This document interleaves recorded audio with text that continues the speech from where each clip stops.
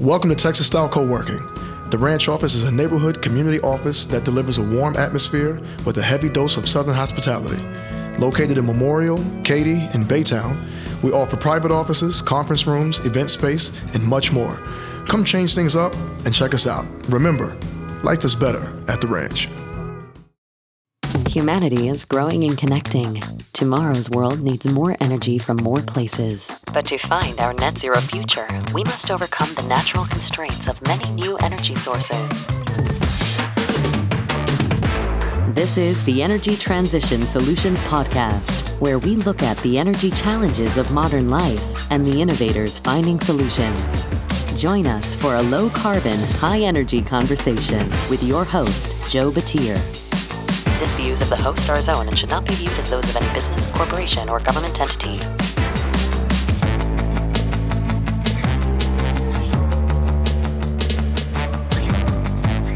Hello, and welcome to the Energy Transition Solutions Podcast. I'm your host, Joe Batir. This is the show where we bring you low-carbon, high-energy stories from the people solving the energy challenges of modern life. So, today, we are going to jump into that part 2 of the energy transition finance panel discussions that I went and hosted a few months back.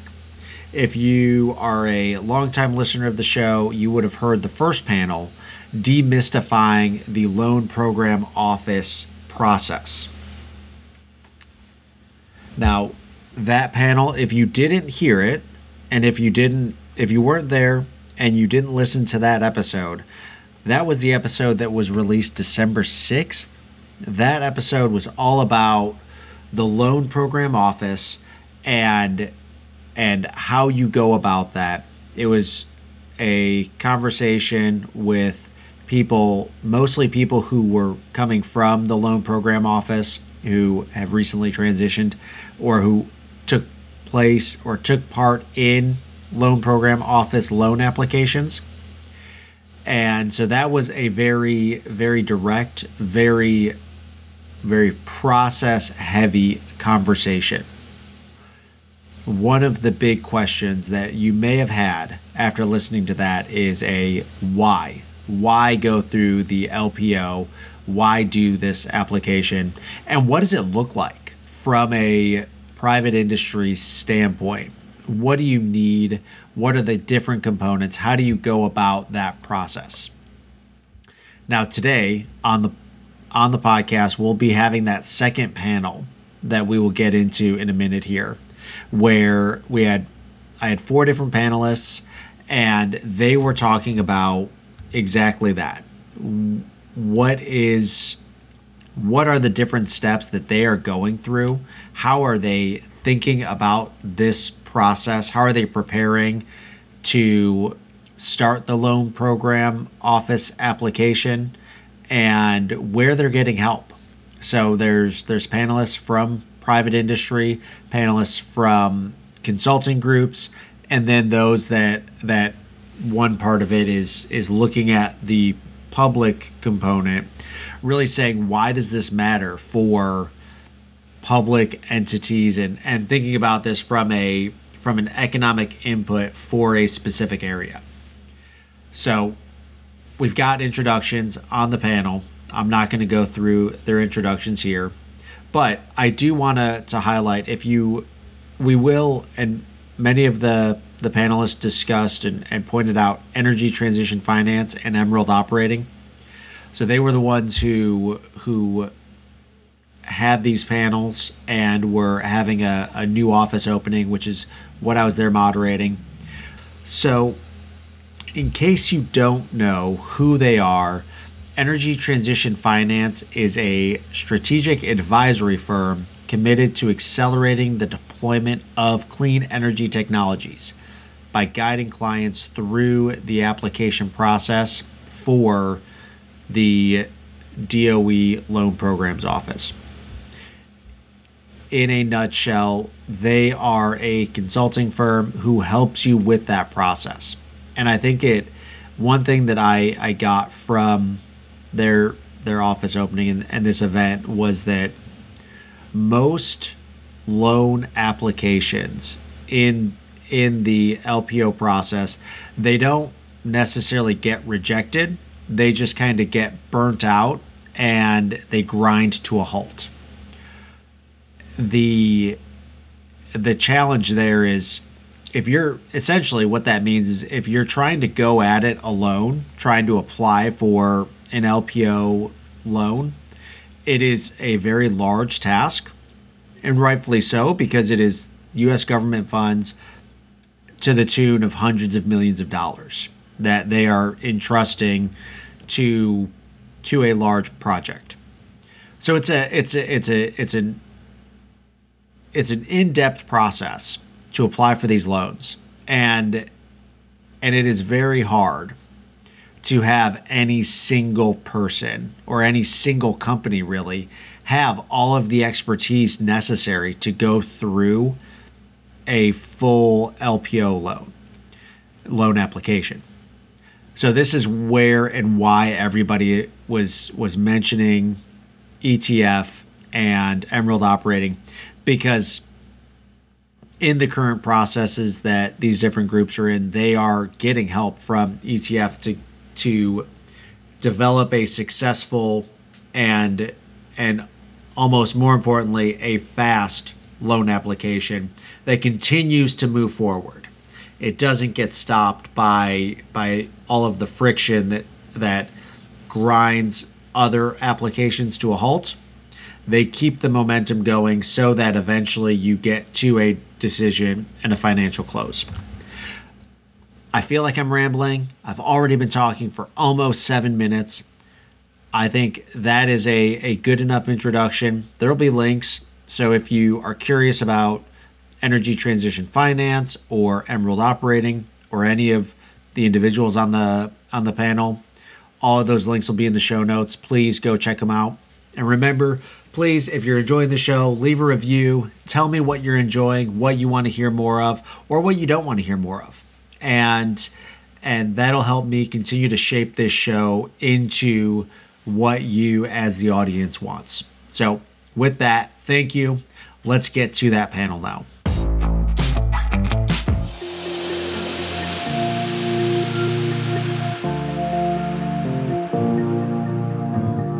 It was a very interesting panel we just had, and really came from hey, here's why and how you do the loan process and what you need to think about. Now we are going to switch to talking about kind of boots on the ground, what it actually looks like to be starting to pursue that, and what you all are thinking about as you either have done that before or are just now getting in the process or are thinking about the process. So with that, let's go around and do a round of introductions, and then I will get into some questions. Sure. Yeah, so good to be with you all today. Aaron Melda, Senior Vice President of Transmission and Power Supply for the Tennessee Valley Authority. Office is 100 feet from here, so I had a long commute to be with you all today. And excited to talk about this energy transition. Obviously, we are right in the middle of it and have some exciting things going on and on the horizon. Great, thanks. I'm Paul Browning. I'm a co-founder of Energy Transition Finance with my partner Lawrence Quinn. And part of the reason I started this company was when I was the CEO at Mitsubishi Power Americas. We got the first Title 17 program to financial close under Jiggers, during Jiggers' tenure, and it was the first one in, I think, about a decade.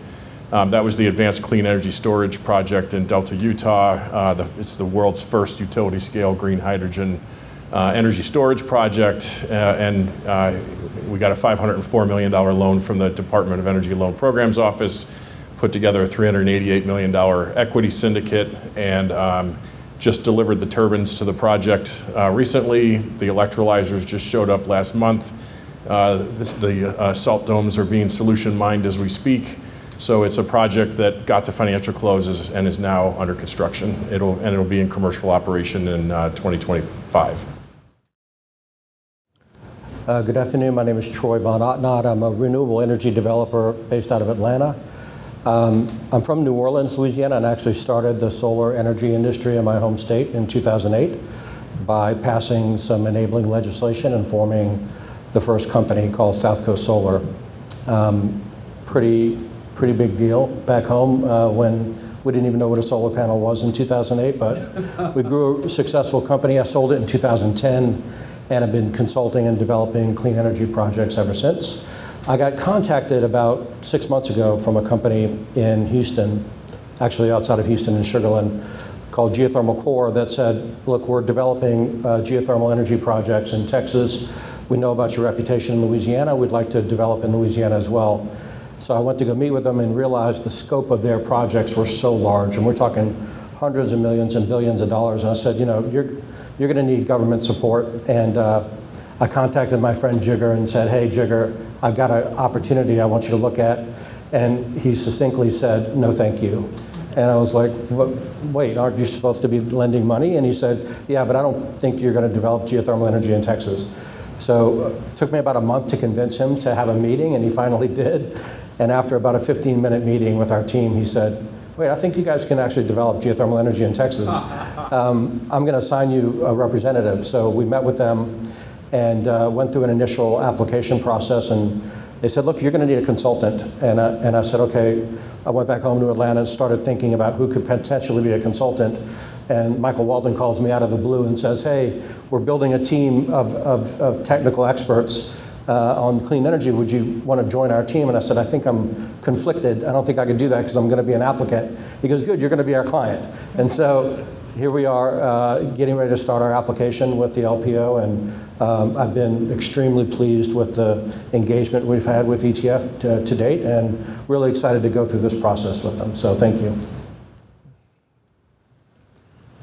Good afternoon. I'm Jim Campbell. I've been working in the energy space for a lot of years now. I've been the president of the East Tennessee Economic Council in Oak Ridge, Tennessee.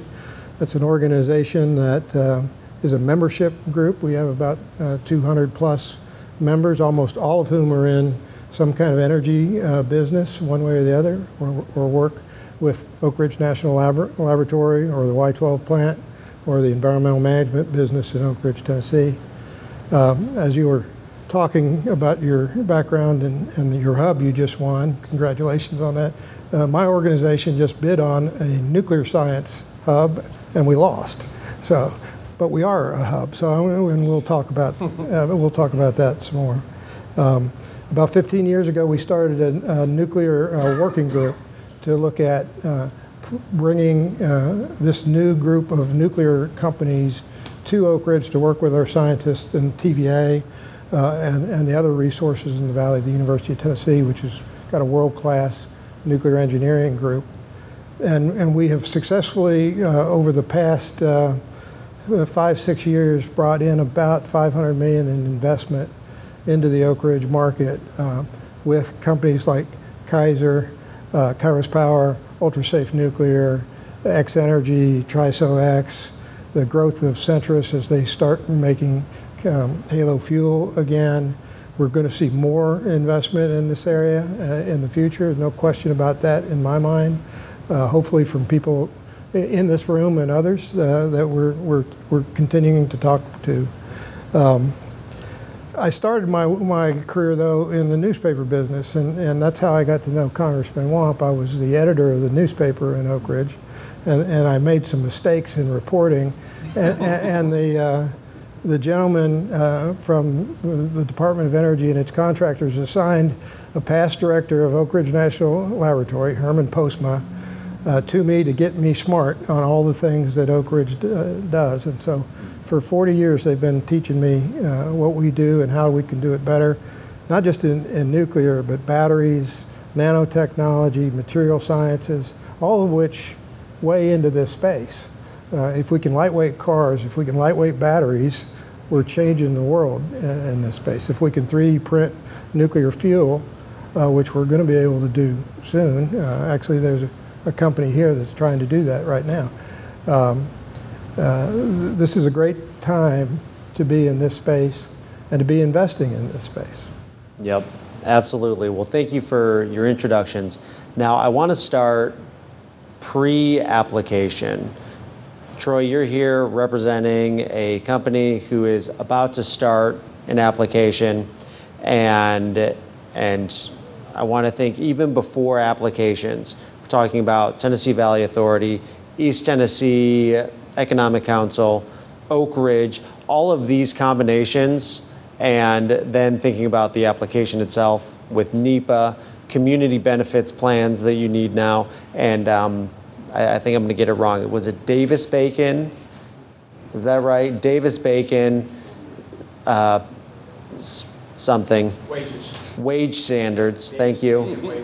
Davis-Bacon wages. These are things that clearly I am ignorant on.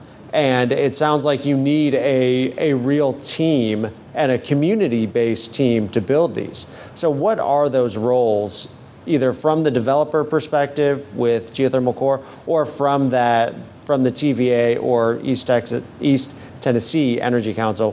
What are those roles, and how do you need those teams to really have successful opportunity? Yeah, I'll start. I'll just tell you that most private companies don't have requisite expertise in dealing with NEPA or dealing with many of the federal agencies that provide oversight. So, we look at like Energy Transition Finance as kind of our back office team, right? They've got real experts that have been through these processes before and can help guide us through that. And yes, you're going to pay for a consultant. It's going to not be a cheap proposition, but at the end of the day, you have to think that expediting the loan process, because time is money, and getting through a multi-$100 million loan process, with a consultant is going to be much easier and less painful than going through it without one. And Priya, you mentioned earlier that many of the projects that are easily financeable don't need LPO, right? So for the fact that we're going to build the first geothermal project outside of the western part of the country, puts us in a new category. We'll be the first one drilling a geothermal well in Texas, right? So, and we're talking several $100 million. So we can't just go to Wells Fargo and go get that loan without, them saying, "What do you mean you're doing geothermal? We don't know what this is." They don't have the technical bench to do the due diligence to begin with. So you really need help, and companies like ETF are really well suited to help provide those solutions.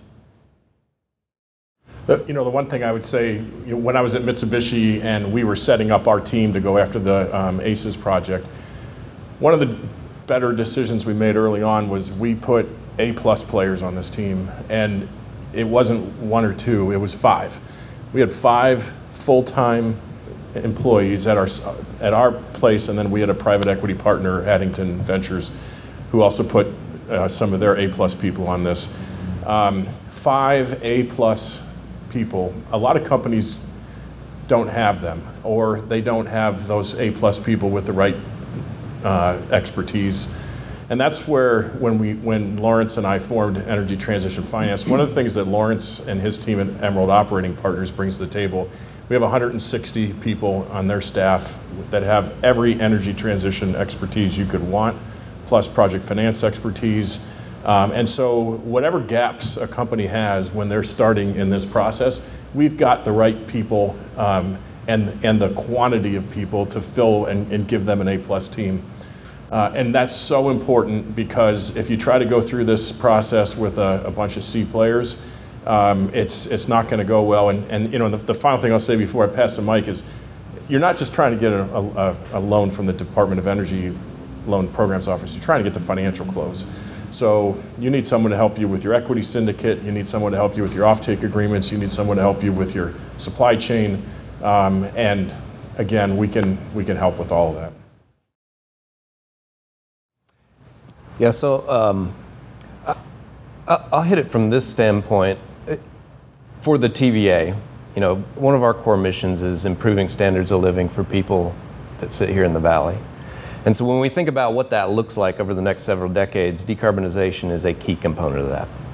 And decarbonization does not happen without partnerships.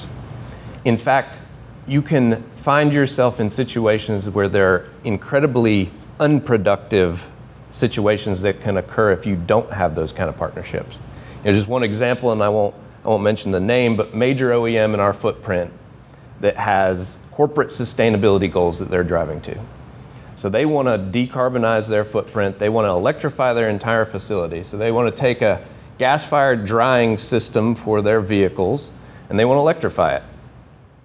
Well, if we simply do that, that looks like additional 125 megawatts that we've got to serve. And if they need it in 3 years, the only thing I can put on the ground is a natural gas plant. So now I'm burning natural gas over here to provide electricity over here. That doesn't make sense. So having these kind of partnerships where we can point to individuals that can help these companies with alternative solutions and financing to get them in the place they need to be, process heat storage, other solutions, it's critical for us across the valley. Yeah, there's a lot of ways to look at this question that you've asked. We live with NEPA in Oak Ridge because every time you do a change in federal use of whatever new project comes along, you have to have a NEPA process. So we're really skilled in our community at responding to NEPA activities and NRC things as far as the nuclear subject goes. Those aren't normal requirements, I can say that. I do know that in the nuclear industry, one of the reasons why we're a hub is because our community knows how to talk to the regulator community, knows what to ask for, knows what kind of security things are important, knows what the processes need to be for the company to operate in so that they are good citizens of our company. We respect that and we bring them here as often as we can. The TVA, Small Modular Reactor project, is in our town, and it's got the only licensed site, commercial site, for a small modular reactor in the nation right now. And we did that as a community and made that happen with the NRC.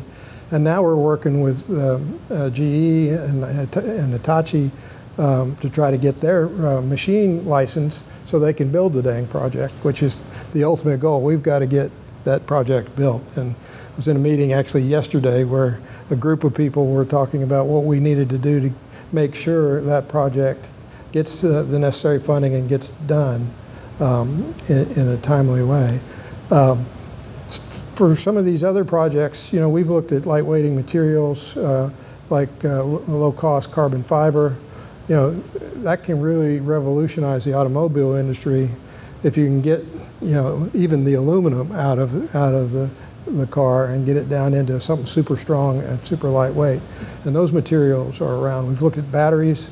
I actually had a meeting last week with a company called Sapphire, which is looking at taking weight out of Elon Musk batteries. We may want you to help us get to meet him. Anyway. So if it's not obvious, I think there is some great value in having an LPO loan and one of these major projects in your service area. But just in case there isn't something that isn't that obvious, like what are the not obvious benefits to get an LPO in somewhere like rural Utah or in the TVA or in Baytown or Sugar Land, Texas, or in Oak Ridge? Well, just a couple examples. In the case of the project in Utah, we had a 30-year offtake agreement with the Intermountain Power Agency, and the DOE was able to match that with a 30-year tenor on our loan. Getting a 30-year tenor from a commercial bank, I'm not sure that exists. And so they were willing to match the tenor of our offtake agreement with the tenor of the loan. That was huge. The other thing, we spent a lot of time working with our partners in this project on who was going to share what risk. And the reason was that we kept going back to the DOE and with, what can we do to get the lowest rate on this loan? And they have, they have different ways they make a decision on how much of a premium to the basis they're using they're going to charge you. And we ended up getting a weighted average cost of capital on our project that was actually lower than the weighted average cost of capital of the AA credit off-taker that we were working with. which is sort of an amazing thing to think about on a first-time project, first of its kind project. A project company gets a non-recourse loan that results in a lower weighted average cost of capital than a AA credit utility. So there's all sorts of financial benefits that are there if you do this correctly.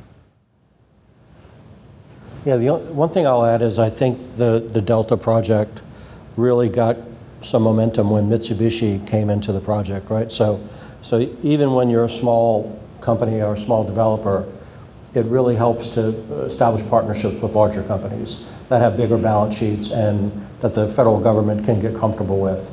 And I think that's going to happen all over the country. I think with the announcement of the hydrogen hubs a few weeks ago, we've been contacted by probably 10 green hydrogen developers in Texas saying, hey, we'd love to have geothermal energy so we can get baseload, green hydrogen to power our electrolyzers. And this could be an opportunity for Mitsubishi as well. So I think you're going to start to see a lot of small companies partnering with much larger companies, and that's how we're going to really get to the energy transition faster than trying to go it alone. Yeah, Jeff Flyash, who's CEO of TVA, said in a meeting the other day, or a couple months ago, I guess, that in the next 30 years, he has to build as much new generation power as TVA built in the first 90 years of its operation. 30 years. And that's going to be all carbon neutral as best we can, which means it's going to be a lot of nuclear, but it's going to be a lot of everything else as well. And finding sites to do those projects, finding ways for the grid to interact with, so you can produce from solar and give back and all that. The technology pathways for the next 30 years are just going to be fascinating to watch. There's a historian, a Canadian historian, economic historian, who wrote about the 4 inventions that changed the 20th century, and they were all inventions that occurred in the late 1880s and 90s. Things like nitrogen and the electric grid and the Edison work. And what we're going to see in the next 30 years, I think, is some period just like that, when you're going to see a lot of transitional power sources coming online, and we got to figure out how to fund them and how to get those projects going so that they're done. Yeah, so I'll just expand on that. To do what I think, I'll paint a bit of a reality of what the utilities are working through right now, and I'll use TVA as the proxy for this. So 09 to 19, largely across the utility industry, we saw flat sales. Great energy efficiency standards were put in place. They were offsetting any residential and commercial growth. Economic development was coming in, but it wasn't at a pace that we couldn't keep up with. Pandemic occurs, we actually get a drop in sales. So we're looking longer term at decarbonization and sustainability goals, and it looks like add as much solar as we possibly can, layer in battery storage such that we can manage the load shape, and get to nuclear as quickly as we can, which is a decade-long path. The Inflation Reduction Act, the Bipartisan Infrastructure Bill, the CHIPS Act has been incredibly successful in our footprint. We have pre-sold 3,000 megawatts of economic development load between now and 2029. And these are things like EV manufacturers, battery plants, solar developers, all great things for the broader society decarbonization. But it's put us in a position where that represents 10% of growth in a period where we're coming off of zero growth.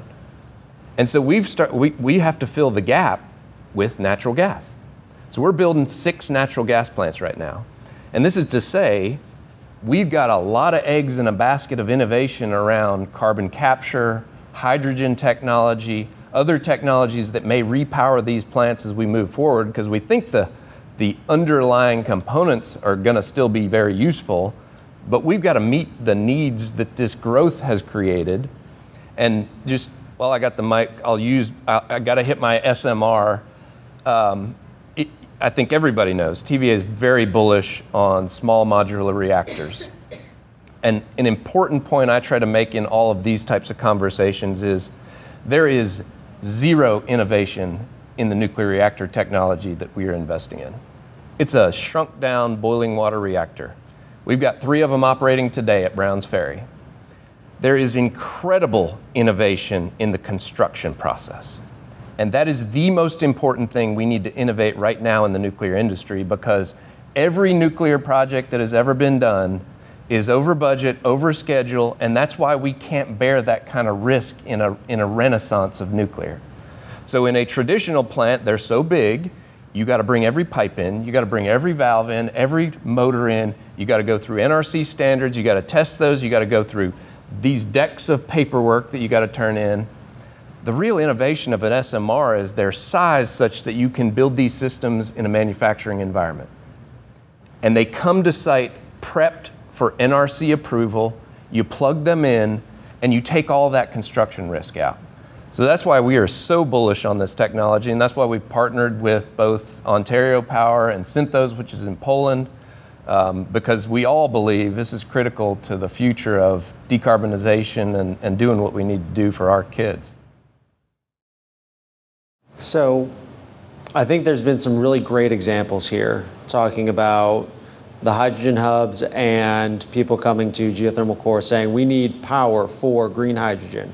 And exactly what you just said about the SMRs and how that significantly expedites the approval process for any type of nuclear power. And for other people thinking about these projects, maybe using ACES Delta as an example, I think you will have some subject matter experts who develop some really great technology, really innovative ideas that check all of those boxes for an LPO loan, but they don't necessarily see the grander scale. They don't understand what their little piece is in the energy transition. How can you help companies, or how should a company go about trying to answer that big question, like, what is their little widget in energy? Yeah, maybe I'll just start. I think one of the things, I'm an engineer, and one of the things that surprised me as I sort of moved through my career was, by the end of my career, I was a project developer, plain and simple. And I came to the realization that developing projects is actually what gets things done in this industry. A lot of startup companies, and well, not even a lot of more mature companies, they don't have that project developer kind of mindset. And you have to understand how to develop a project to get to financial close. It's just that simple.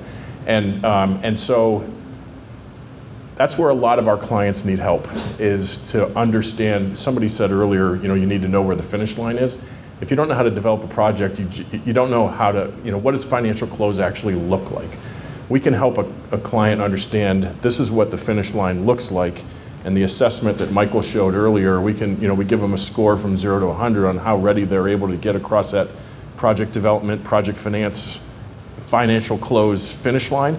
And a lot of them are oftentimes surprised that they think they've made a whole lot of progress, and they have in several areas, but they're just way behind and have no concept of another very, very big, time-consuming, expensive hurdle that they haven't even started on yet. So those are all the kind of things that, we see a lot of great entrepreneurs come into us that just don't have a lot of experience getting a project to financial close. Yeah, I'll just, a big transition we went through a few years ago, and where I think an organization like ETF can be very helpful. In fact, in this building. Used to be a TVA building, became a incubator for innovation. We came over here to hear pitch. So it was kind of a Shark Tank sort of thing. And we ran into this. It was, that doesn't fit what we need. And we turned it around and said, we need a reverse pitch. We need to come in, have the innovators in the room and say, here's the purpose and need. Because any good NEPA process, you got to have the purpose and need defined. So if we can provide the purpose and need, I think it aligns the innovators out there in a position where they can create a project that's going to get through the process. Yeah, so it was funny, I was laughing when you said some companies think they got it all together and then they go submit your application through your portal, and I think that was us on your screen, and we got a 53, which was a fail, right? Which sucked. And I was like, wait a minute, we're way better than a fail. But you don't know what you don't know, and so you don't really understand how the LPO is going to grade something. So having that requisite understanding helps you accept your failures early and then improve as quickly as you can. But I'll tell you that I think the biggest challenge that the renewables the developer industry has on the renewable side, and Aaron can probably speak to this on the utility side, is access to transmission. I mean, we've got such challenges with the transmission grid needing dramatic amounts of money to improve and grow and allow renewables to get on the grid. I think there's something like, 30,000 megawatts waiting for access, and to Paul's point earlier, like, being a developer to me is being a problem solver. So we figured out a way around that in Texas to get started, and that is we approached a solar developer that already had an interconnection agreement with the utility for about 350 megawatts, and we learned that they were only going to build 300. So we said, hey, can we basically buy access to your other 50 and bypass the 2-year period to get connected to the grid? And so that's just sort of innovative thinking that is going to allow us to kind of work through the transmission access issues, and hopefully you guys can maybe help your developers figure that out on TVA property. Yeah, I work with a lot of scientists and engineers that dream up things. One of them had a side business that he and a buddy started to make solar panels, and the funding source was going to be school buildings. There was a pot of money to make elementary schools and school districts green, and they were going to put, he was going to sell his machine to school districts, and we took it to the Oak Ridge school system, and we tried to figure out how to put it on the roof of their schools. Machine didn't fit on the roof, on any one of their roofs, and it would have cost more money to retrofit all the roofs than it would to buy the system. So he just didn't understand what the problem was with the roofs and what elementary school roofs look like. Eventually sold the idea, and they took it out to San Diego, and I believe it made some money for them, but it didn't make money in East Tennessee, and that was one of the problems. The challenge of working with really creative people is they're really creative people, and they don't like to stay inside the lines as much as they should. I think that's a good segue into this next question, because really creative people bring really creative ideas and can find ways to put together good solutions that may not have a good fit, and they may be a small niche opportunity.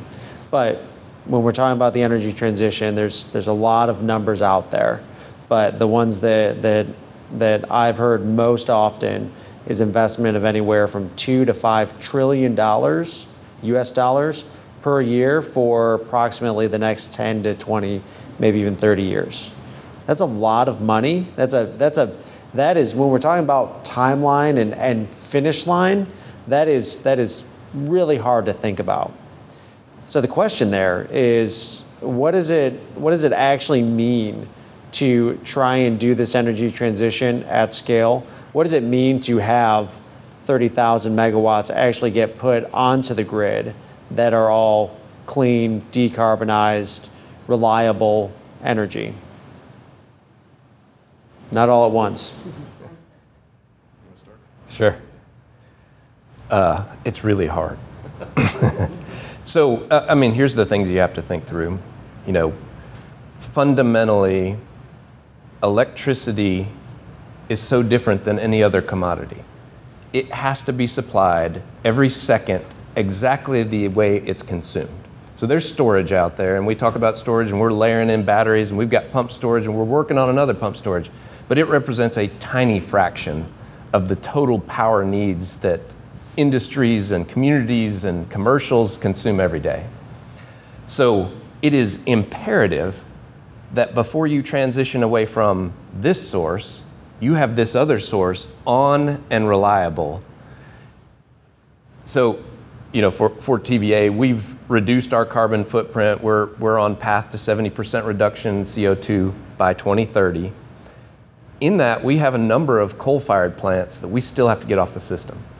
And so working through not just bring a new plant online before this plant comes offline, but also all the infrastructure that's got to go to it. I always think of it kind of like a big piping system. I got to have pipes to it to get the water out. Same thing with the electricity, and it's all going into the big pool. So that's critical. The pace at which we're going right now is such that I can't conceivably get some of these things done in order to meet the reliability challenge. Now, we are pressing everywhere we can press, but right now to build, say, a 10-mile transmission line, it's going to take me 7 years. The actual construction of that line takes me 18 months. It's working through the NEPA process, it's working through cultural reviews, it's going through the permitting process, it's getting everything in line to be able to do that project. And that's a 10-mile line. We need 100,000 miles of new transmission throughout the US. Yeah, I had somebody tell me once that what we're trying to do in the energy transition, it's the kind of thing that humanity hasn't done that many times. It's like building the aqueducts. It's like, that kind of scale of thing we're trying to do. But one of the things I want to maybe give people a little solace on is we have all sorts of help right now that we didn't have before. So just for example, getting any kind of energy transition project done, one of your biggest challenges is getting an offtake agreement, right?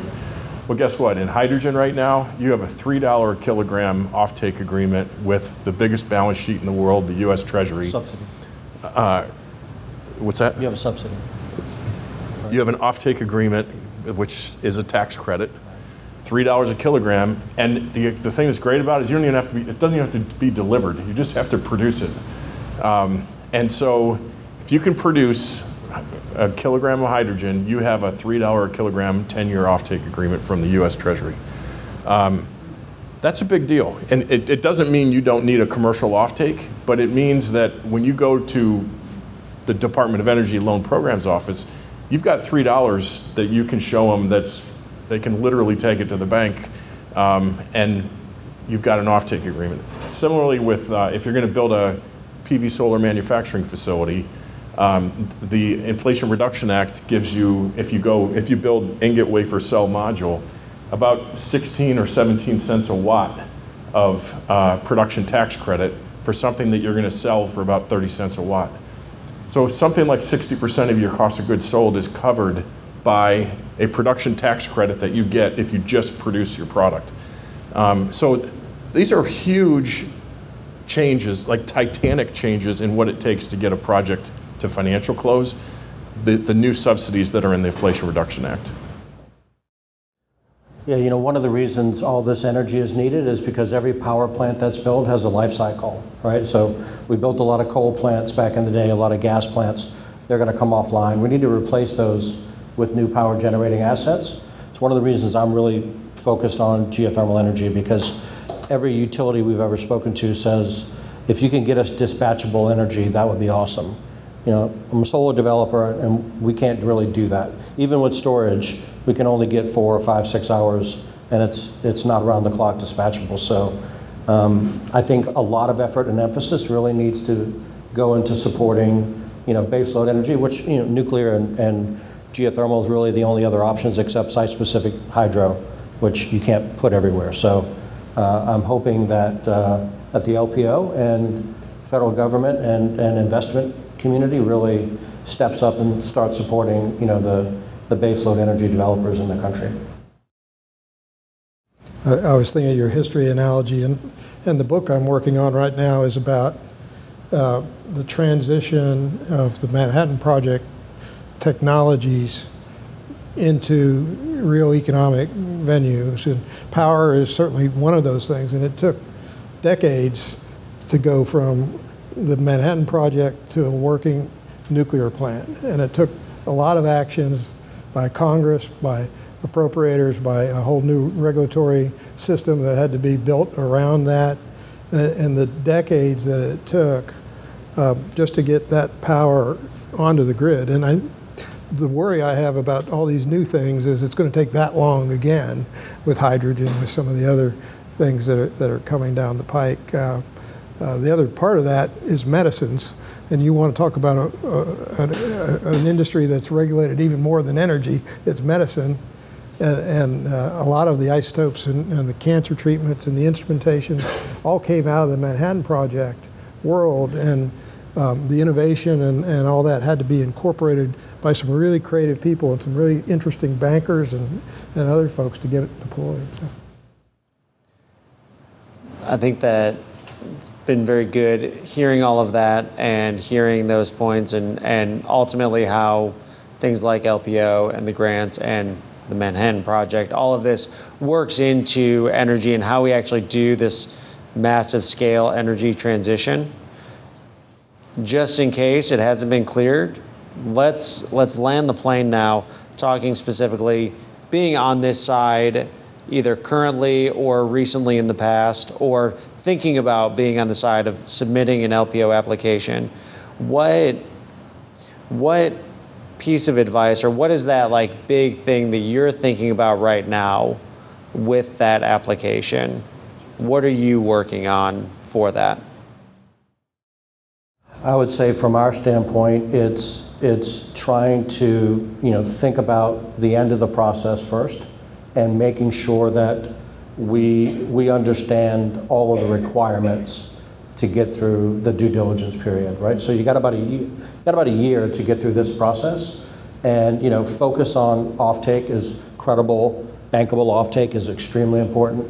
Making sure that you've got all your site conditions, void of any potential NEPA obstacles or any other time delaying obstacles, and making sure that your capital stack partners are really going to be there with you at the time of closing, because the closing is part one. Then you got to get into building and development, and that's when the real work begins. So it's making sure you've got really good partners to go on this journey with you.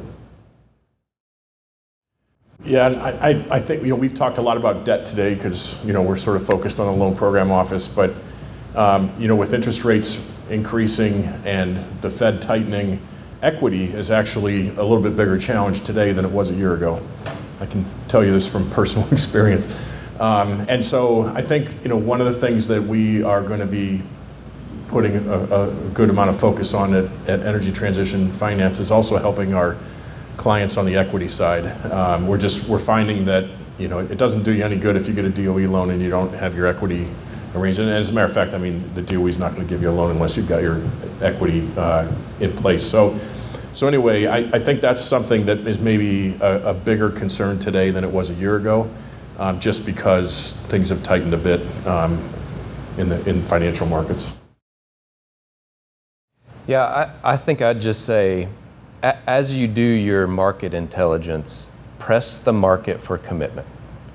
So I can't tell you, probably 40 great ideas try to get on my calendar a month, 2 or 3 come through, and they're very interesting. Interesting doesn't mean I'm going to sign a contract with them. You got to get to important. So I think it's, don't just get in the door. Once you're in the door, really ask the question, would you put this on your system? Is this something you would consider as part of your future strategy for the transition? Because if you don't get that answer, you're probably playing with bad data.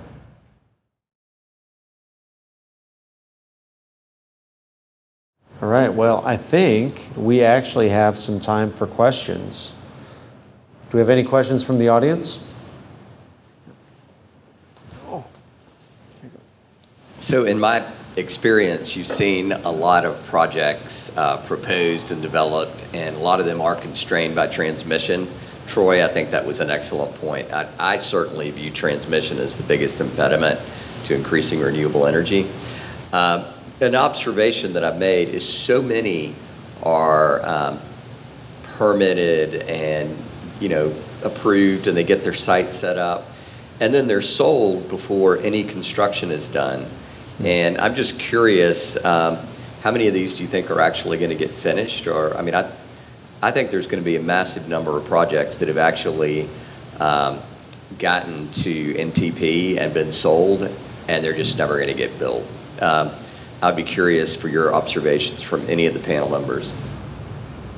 Just real quickly, when I used to work at an OEM and we made decisions about which projects we were going to invest in, we took a position that only about 30% of projects actually get to financial close. And so the kind of return we wanted if we were going to invest in a project was we wanted like a 3x return, because we were going to have zeros on 2 out of 3. And so it's always been the case that project development has been a really risky business. But like you said, right now with interconnect queues being in the situation they are, it's a bigger thing. And I would just, real quickly, I'm going to, a little bit on a soapbox. There was, back when the challenge was to keep fossil fuels in the ground, there was a big push to make it very difficult to build pipelines, to do, to build infrastructure, energy infrastructure projects. And all of the work that was done to make it much more difficult to get fossil fuel projects down is now making it much more difficult to get green energy projects done. And we have to undo that, because the reason people put those obstacles in place, it doesn't apply to what we're trying to do. I feel like if you're, for example, if you're trying to build a green hydrogen pipeline that's got nothing but renewable energy in it, you shouldn't have the same kind of roadblocks if you're trying to build it full of fossil fuel. And again, I just think we somehow need to do a rethink on that. And you're absolutely right. For us to move at the pace we need to move at, we have to solve that problem. Yeah, so quickly, I'll just say, on average, less than 10% of the projects that come into our interconnection queue go commercial. There's been a huge issue with the interconnection queue, which is a regulated process, and it's that it was not set up for all these small installations at multiple places across the system, because it is incredibly important that we are able to provide locational value for those types of installations. Well, the problem is I can't provide locational value because it's competitively sensitive to all the renewable developers that are out there. So you're in a catch-22. I will say FERC came out with some new guidance, FERC Order 2023, which is going to require utilities to publish location information, and that will drastically improve our ability to put renewable resources to market.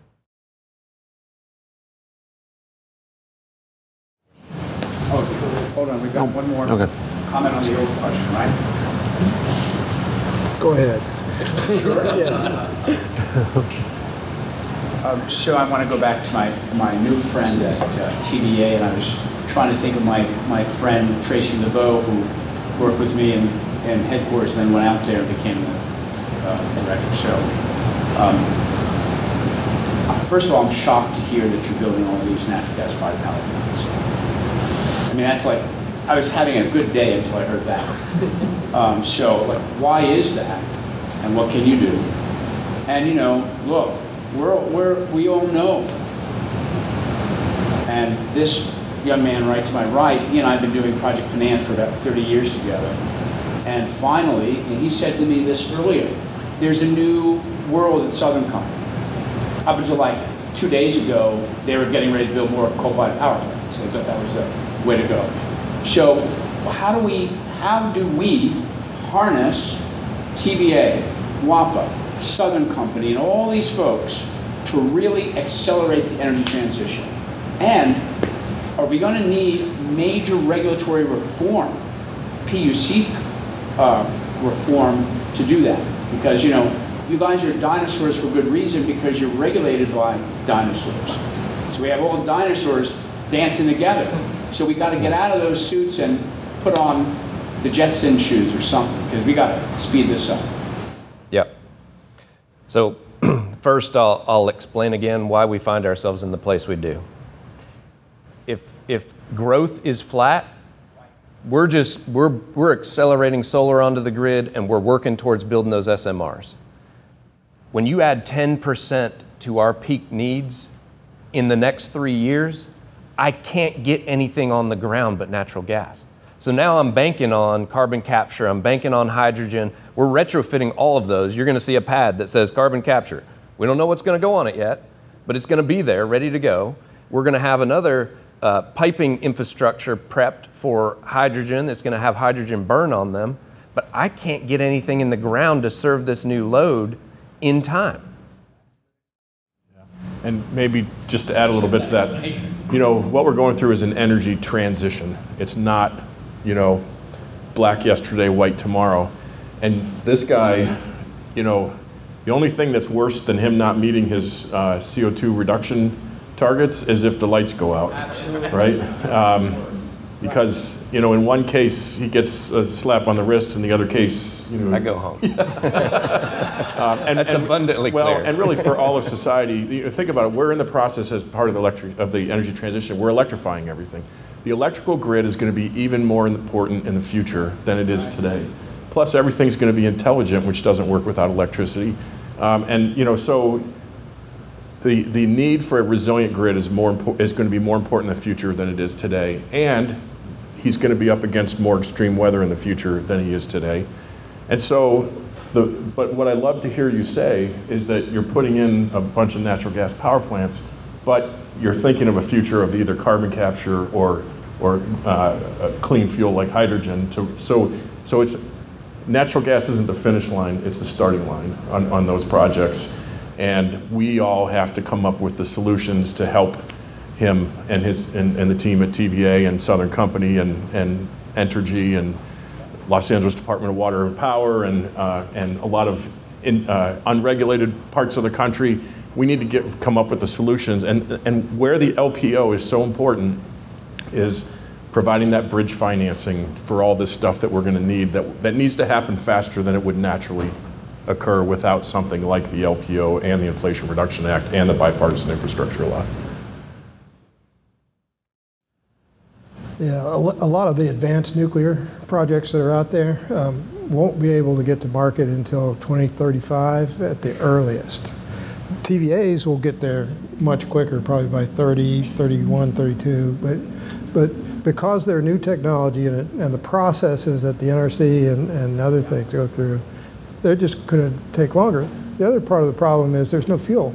The HALO fuel, which is the new kind of fuel, which is much better than the kind that GE's going to be using, isn't going to be ready until 2035 either. So the timeline's getting stretched out too long. And yeah, I agree with your point, we need to speed it up as fast as we can. So thank you everybody for being here and listening. Thank you all to the panelists and looking forward to continuing the conversation.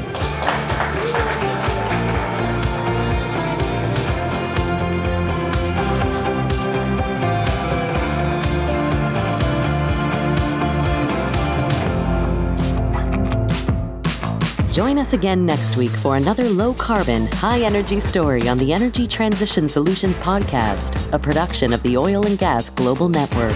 Learn more at oggn.com.